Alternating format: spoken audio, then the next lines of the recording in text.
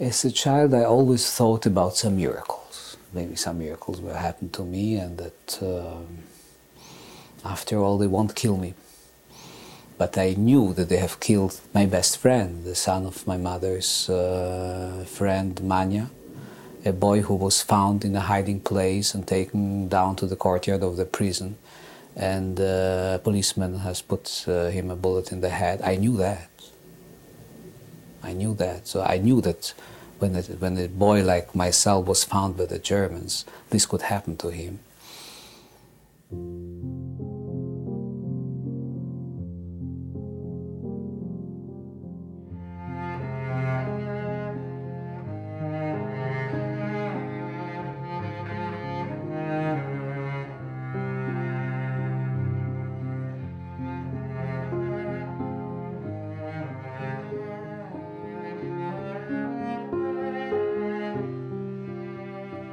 You're listening to Remembering Vilna, the Jerusalem of Lithuania.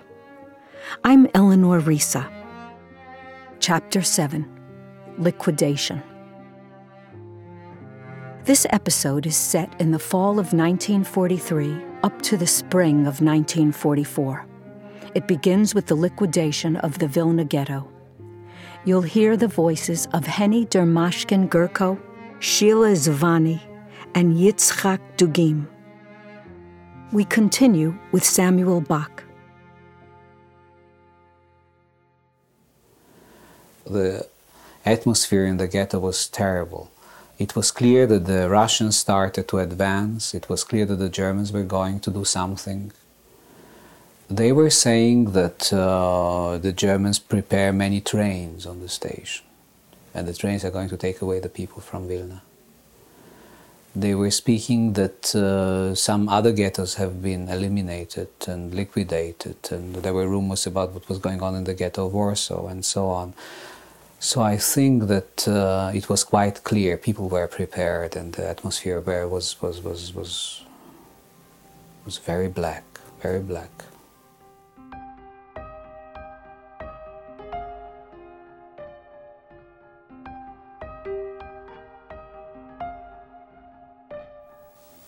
Early in the morning they announced that the ghetto is going to Rosa. Rosa was a place where they, liquidate, where they took out all people and they put them in, like segregate who on right, who on left, who to shut and who to leave to the camps, whatever. Rosa was an area of Vilna, very quiet, hilly, and they brought us to this hill, to this valley, and we saw some people were being hung. And that we thought that we'll all be hung one by one. We became so hysterical, so unbelievably hysterical, that we said, let us beg for shots and not to be hung. And turns out that they were caught running away to the partisans, and they were hung. Those two people, a girl and a boy. And we stayed there overnight, no food, crying of children, carrying guns. The conditions were terrible outdoors, naturally, in this valley. From the hill we were looking down, there were so many of us. And then the next day, they said, let's go up. It's going to be a selection. Selection, of course, meant death or life. And they brought us up the hill, and they said, those that cannot work will go to the left. And we tried to make my mother look younger. We tried to put rouge on her and make her look, so that maybe she'll pass as a younger person. And when the selection started, we went all the way up the hill, and it was left and right. My brother was taken away right away, and my mother.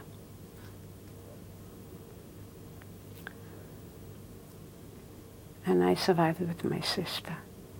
They brought us to trains because nearby were railroad tracks with trains. They put us in those trains. These were trains for cattle, no windows.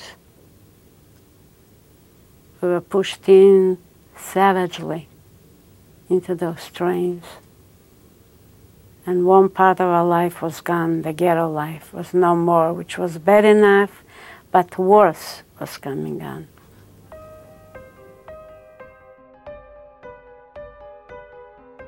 When the Vilna ghetto was liquidated, thousands of Jews were sent to their deaths or to forced labor camps. Others escaped to the forest as partisans. Very few managed to hide.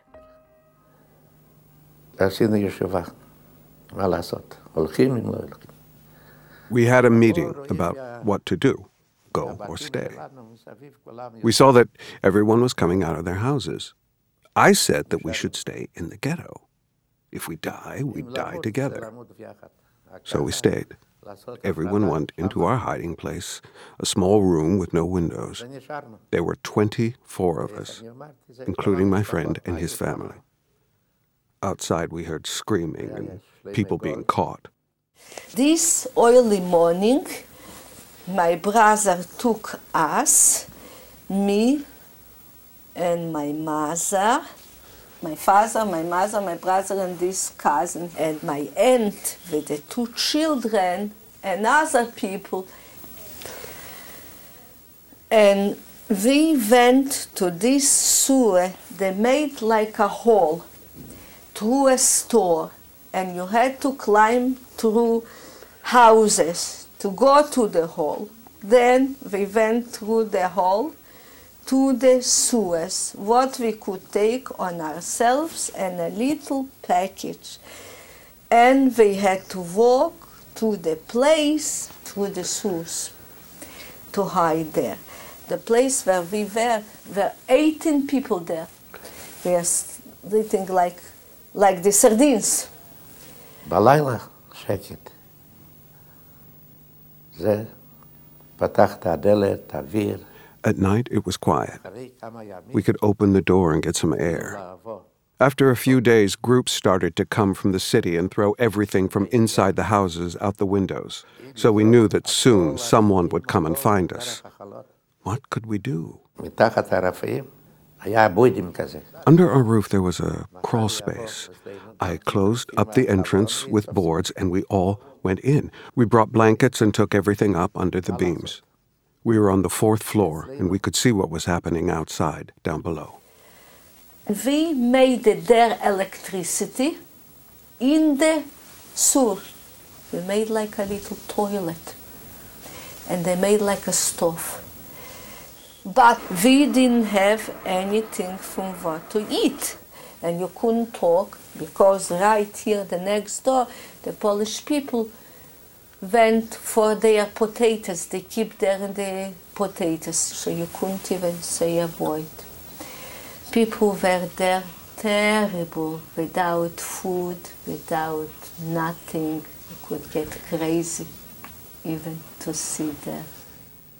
ככה אנחנו היינו, עכשיו אוכל אין, התחיל לרדת שלג. There we were. We had no food. It started to snow. My friend and I started going out at night to search for food. In one house, we'd find 5 kilos of flour. I found a faucet in a bathroom in the courtyard and took water from it.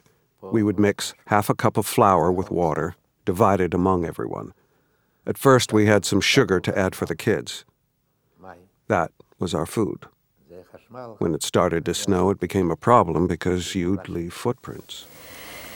A Polish man that was working as a janitor, he took us once in a while a bread, but very little. Under the coat he saved us. He came to a hole, and this how he pushed the bread to the hole, a little bread. And he said to us, whatever happened to me, I'm going with you, but my family shouldn't know about nothing. A lot of gentle people, they took the money, and they gave out the people. He was religious. And because he was religious, he didn't give us out. He was afraid God will punish him. בלילה,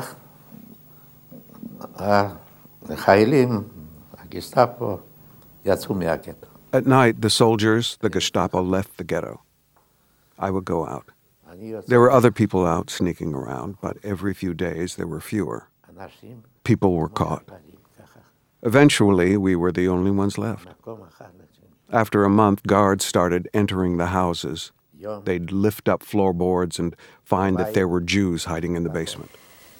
One time, we got so hungry, we got so tired that my brother took my mother, and in the middle of the night, he took her out to the source, took an hour and a half to go there, and he put her out to the street, and she went out to the house where we used to live, to our neighbors, because we lived by them things like a sewing machine, like clothes, whatever, in case my mother came to these good neighbors, our good friends, to get something, we should have a piece of bread. So they said to her, when you're going to live through the war, then we're going to give you. Now we don't give you nothing. השומר, יום אחד, הוא נכנס אצלנו גם. One day, the guard came into our place. My friend and I rushed out alone. We gave him a coat. He brought us bread and onions. He asked, "It's really just the two of you?" We said, "Yes." They caught everyone else already.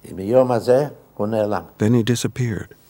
One time, this man, he came to us, he says, "Look, you have to leave, because people were hiding in another place, also in the source, and somebody talked. There were 23 people, they took everybody and they shot them together." So he got afraid, he said, "You must go out." So we went all out, we couldn't even walk. And some pipes, they were high, some pipes, they were low. Some pipes you have to walk on the floor, like this clock.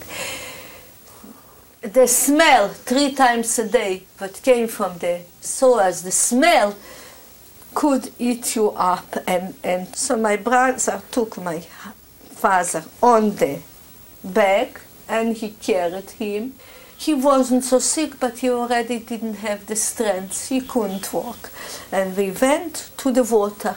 And a place we found near the water, it was water, but not high yet. And then start a big storm. So we says, here we're going to drown already. But somehow on our log, the water stopped. And we stayed there a couple of days without food, without nothing. And then we say, where we're going to go? Maybe he's going to close again the hole. And he wouldn't let us in anymore.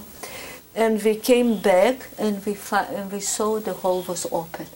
Oh, we said, thank God that we can go back.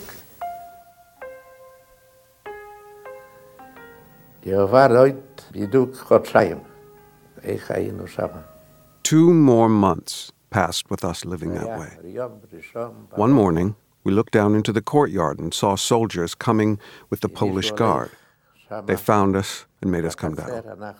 A truck came. They beat us and told us to get in. We knew the truck meant Ponari. We refused to get in until my younger sister got in first. She told us to show them we were not afraid of death. They took us to the Gestapo. At the Gestapo, they put us in the cellar, room 21. We were all together, women, children, everyone. After a few hours, they opened the door, came in, and forcibly took out the women and children. You can't be together, they said. You have to be separate. They took all the women and children. Only the men were left. My father got sick. He couldn't stand it anymore. The hunger, and he didn't have what to smoke. He got sick, and after 3 days, he died there. and we had to bury him and left him in the Sus.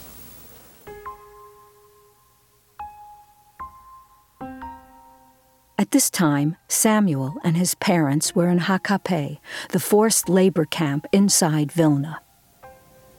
This working camp was organized in a way in which the Germans have succeeded to bring every Jew who was in that place into a state in which he was a guardian of the others, so that the others would not escape. Because we had all to wear metal medals here with our number on it. And every morning, men, women, children, they were controlling the numbers. We had to stand according to the numbers. Now, if one number was missing, 5 people before that number, 5 people after that number were taken away and shot. So now there was a situation where everybody was watching everybody, because if you escaped, I was going to pay for it. This was this diabolic brutalization of the people. But then in the camp, the children from, I think, less than 12 or so were not supposed to work. And we were free, and we were walking around on the grounds of the camp. And I had some very good friends. And we had a lot of snow always, and we used to play with the snow. The important thing was not to be near where the soldiers were. Children were quite left to themselves. The parents were working day and night. And rumors, again, arrived that the Germans are having a very hard time on their fronts, that they are trying to eliminate now not only the camps of the few remaining Jews, but they were trying to eliminate the traces of the elimination of the Jews. We heard of those commandos that were taken to Ponari that had to dig out corpses and burn them. We heard of those things. And I knew of those things. התחילו לנו לקחת לפונארי לעבודה. They took us, the men, to Ponari for work. There were pits that the Russians had dug for underground fuel storage. We lived in one that was 5-6 meters deep, 30 meters wide. It had stone walls, and the Jews who had worked there before built a roof with boards and rooms inside. It had a kitchen, a storeroom, and a bunk room. We had to cut trees and drag the logs. We had to gather everything. My father also worked, but he wasn't young, and it was hard. I took the logs on my back so that I had most of the weight. One day, we stood in a line. A Gestapo official from outside Vilna came and started talking, lecturing about the work we had to do, that the work that was done was a big mess. Pigs did it, and we have to get rid of it. He said that whoever worked and finished the job well could earn the right to go to Berlin and work in his real profession, but whoever starts any nonsense, that's the end of his life. They put chains on our legs. They told me since I was an electrician, I had to install electricity at the pits. I didn't know anything about the rest of the work the group was doing. My father was with the group, my brother-in-law too. They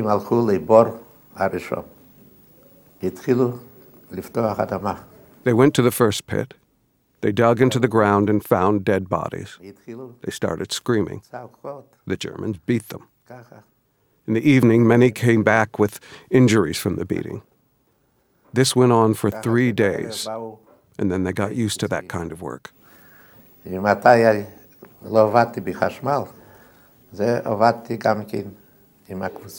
When I wasn't working on electrical projects, I worked with the group that was disposing of the bodies. We were forbidden to use the word dead or killed. They made us call them figuren, figures. מקצוע שלי היה להוציא. My job was to pick up the dead with an iron rod. Then a group would dig away the dirt and then take out the figures and lay them out on boards. Then the so-called dentist would come, this was my brother-in-law, and pull out the gold teeth. Then 2 people would carry the bodies away to the areas we had cleared and make pyres for burning. There, other people would arrange the bodies. They had a system, how to put the boards, how to put the bodies. And they kept building until there were 3,000 or 4,000 dead bodies in one pyre. They poured on gasoline and it burned for several days. בבור הראשון, מה פתחנו? זה היה הבור הכי גדול. The first pit we dug into was the largest. There were 24,000 bodies in it. At the top, there were whole bodies, and as you went down, the bodies had deteriorated and become compressed. The lowest layer, with time, had nearly decomposed. It was only 5 centimeters thick. There we found people from before the ghetto, those that the snatchers had caught. How did we know? There was a bag with the soap and towel next to each one. So we knew that this was from before the ghetto, when people who were snatched were told to bring soap and a towel. So we were passing through every period. We could tell what time period the people were from. A German was always there with a book, and in the book he had a list, how many dead in each pit. That's how we knew. 12,000, 7,000, how many bodies. After the bodies were burned, there were still parts left. There were people who had to cut them into pieces. Every trace had to be destroyed. What should we do? We knew they wouldn't let anyone out of this place alive, even the guards. There was one incident that I saw myself. A German soldier wandered in from the road. He said he was looking for water. They caught him and they killed him. I saw it. I came out of the pit and took his shoes. After a month or so, I was standing at the gate and I saw a truck arrive with more people, prisoners. Some were Jews, some were Soviets. They brought them from Liquidation prison. The Gestapo officer lined them up in a row and barked, "Profession!" Teachers, engineers, doctors, they put to the side. "You don't belong here, you need different work." They took them into the forest and killed them. The rest stayed and worked with us. Together, we were 80 people. There was a group that went in a truck after work from Panari to the Gestapo. They crossed paths with a truck carrying women and children. The Gestapo officer Knapp was there and took an automatic rifle. He came back to Panari with the women. This is how I know he killed the women and children. This is how I know that was his job.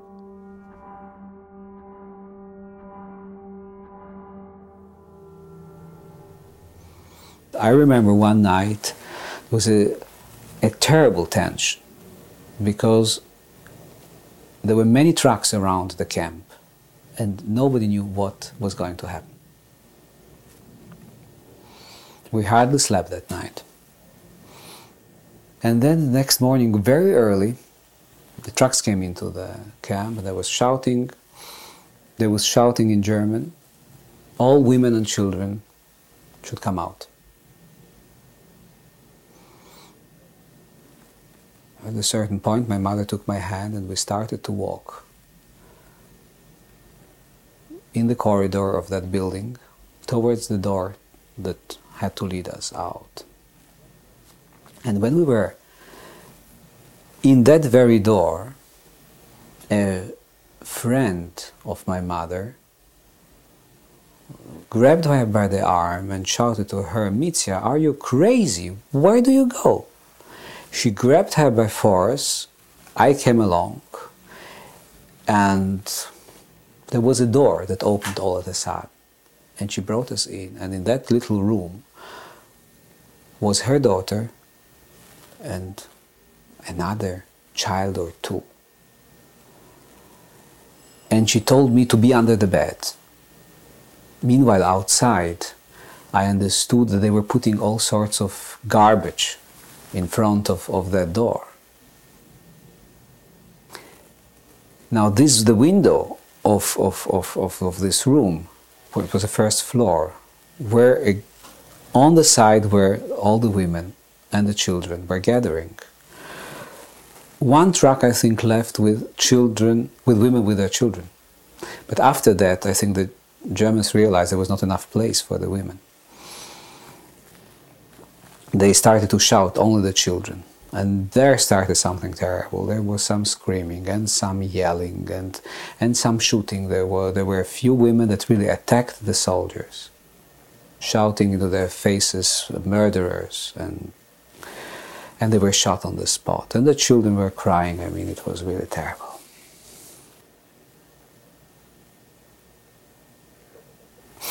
I'm sorry.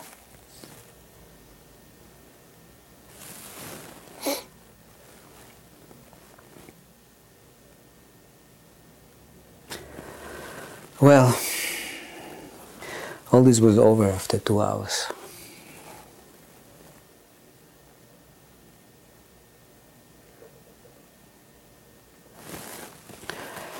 And there I was left in this room with these other 2 children and 3 children, and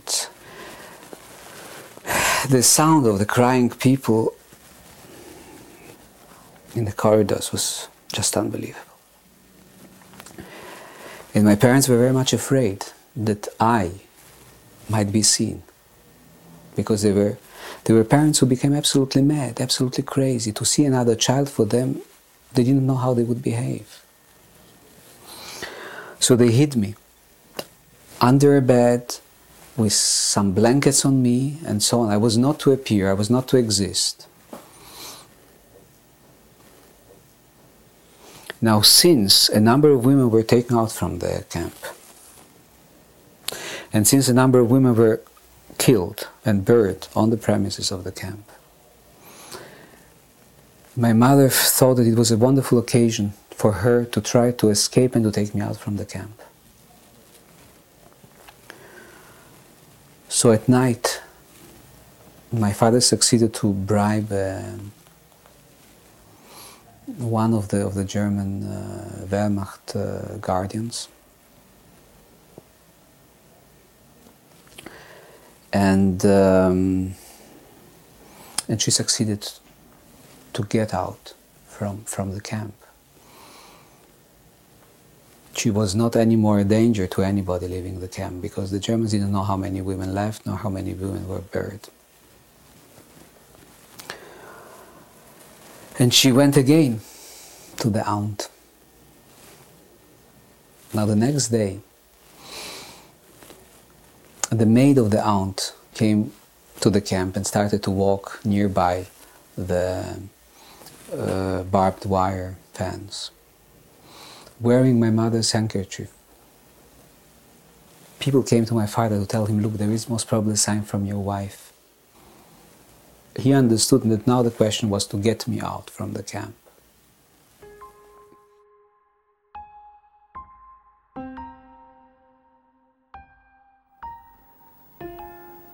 אנשים התחילו לדבר. מה לעשות? איך לברוח? We started to talk. What to do, how to escape. Every night they pulled up the ladder and we were stuck in the pit, 5 or 6 meters deep, with stone walls, a fence, mines, another fence, and guards around it. During the day, also, while we worked, guards surrounded us.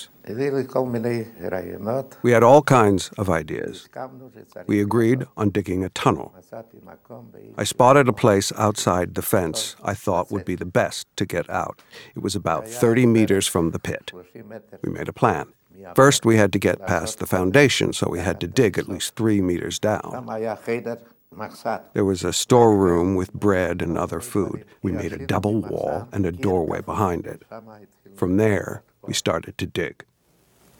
Before it became dark, he came with a sack, like those used for the cubes of wood. He put me in the sack, took me on his shoulder, And he succeeded to join the line of the workmen that were carrying those sacks to be put on some trucks that were always waiting there. And he went with me in the sack through the whole camp with the others and brought me to a room where there were thousands of those sacks piled up. Two of his friends worked in that place where they were putting the sacks on the trucks. And they have made in a way that they started as if to fight at a certain corner of that place, calling the attention of all the Germans that were around. At that very moment, the friend of my father who was in the room grabbed me with the sack and threw me out from this window. It was not very high. The moment I landed on the ground, I felt a hand. This was the maid of my aunt that took my hand, and she told me only, now we walk very slowly. And very slowly we started to walk along the barbed wire fence as if it was a Polish woman with a child that were just making a promenade. And there we arrived to the house of the aunt. When my mother saw me, she could not believe her eyes. She never thought she'll make it. This was also the last time I've seen my father.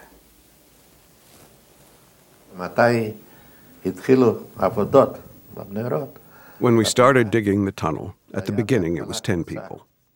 But then we brought in more, 15, 20 people. The tunnel was about 60 centimeters wide and 70 tall. The dirt was actually sand. You could even dig by hand, but it caved in easily. There were 2 people who cut trees for our kitchen. We gave them measurements and they brought wood to fit.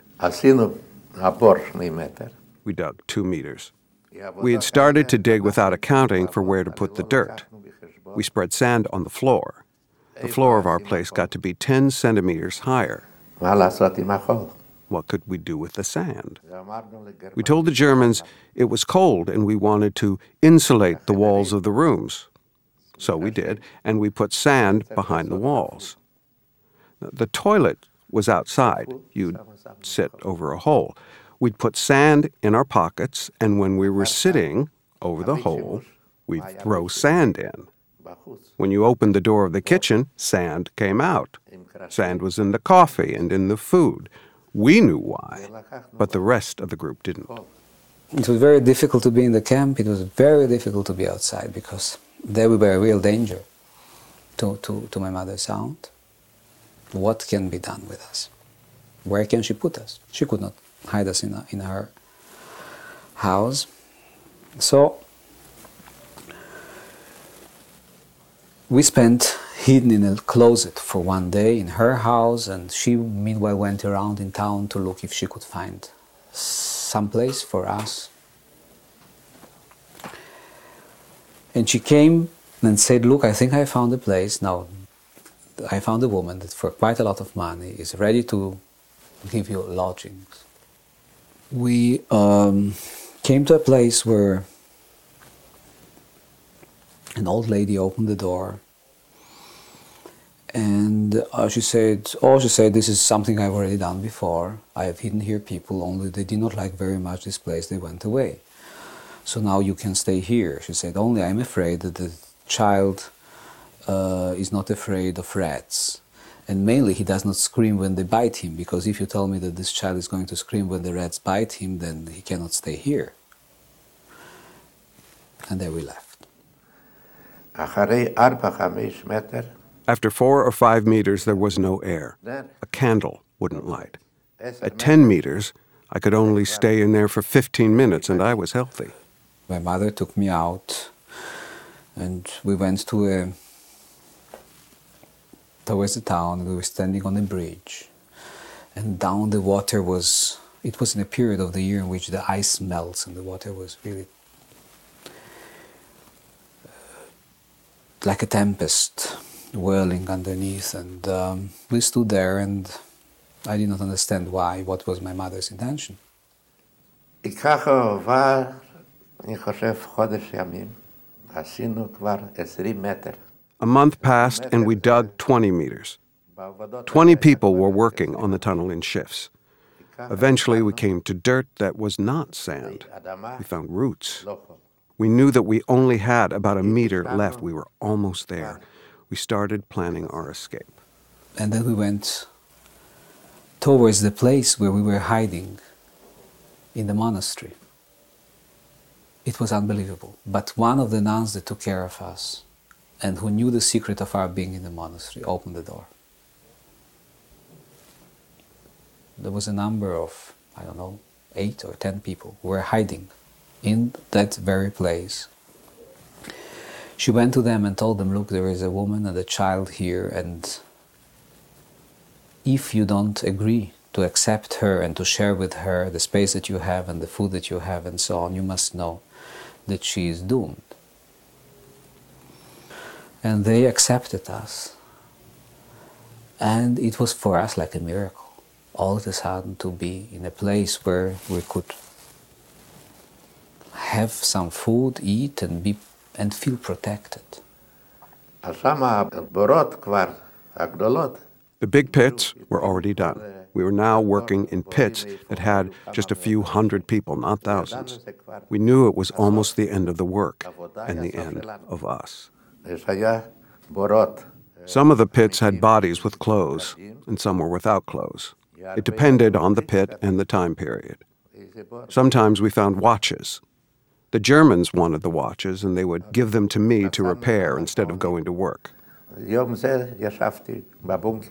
One day, I stayed in the bunker to fix a watch.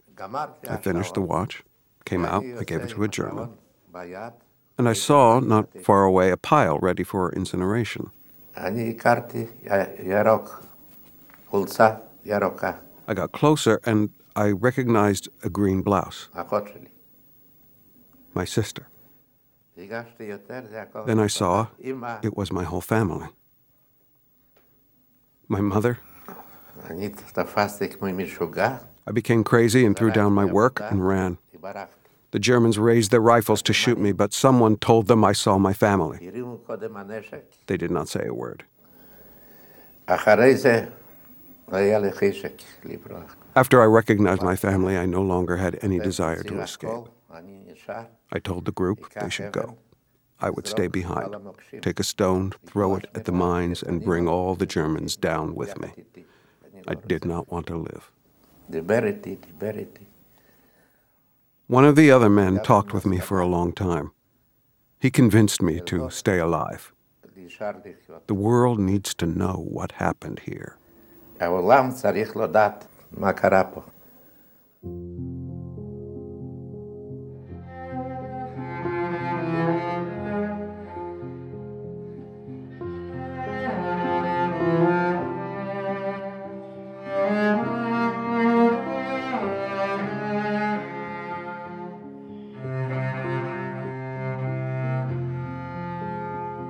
In this episode, you heard from Samuel Bach, Henny Dermashkin Gurko, Sheila Zvani, and Yitzchak Dugim, whose Hebrew testimony is voiced by Arnie Burton.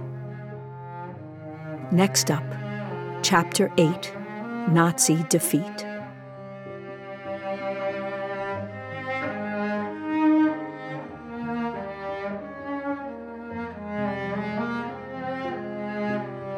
This special series about Jewish life in Vilna is written and produced by Nahani Rouse and Eric Marcus. Stephen Naran is the executive producer. Our composer is Liova Zerbin. Our theme music is an arrangement of Vilna, Vilna, the 1935 song by A.L. Wolfson and Alexander Olshanetsky. The cellist is Clara Lee Rouse. Our audio mixer is Ann Pope. This podcast is a collaboration between the Fortunoff Video Archive for Holocaust Testimonies at Yale University and YIVO, the Institute for Jewish Research. I'm Eleanor Risa. You've been listening to Remembering Vilna, the Jerusalem of Lithuania.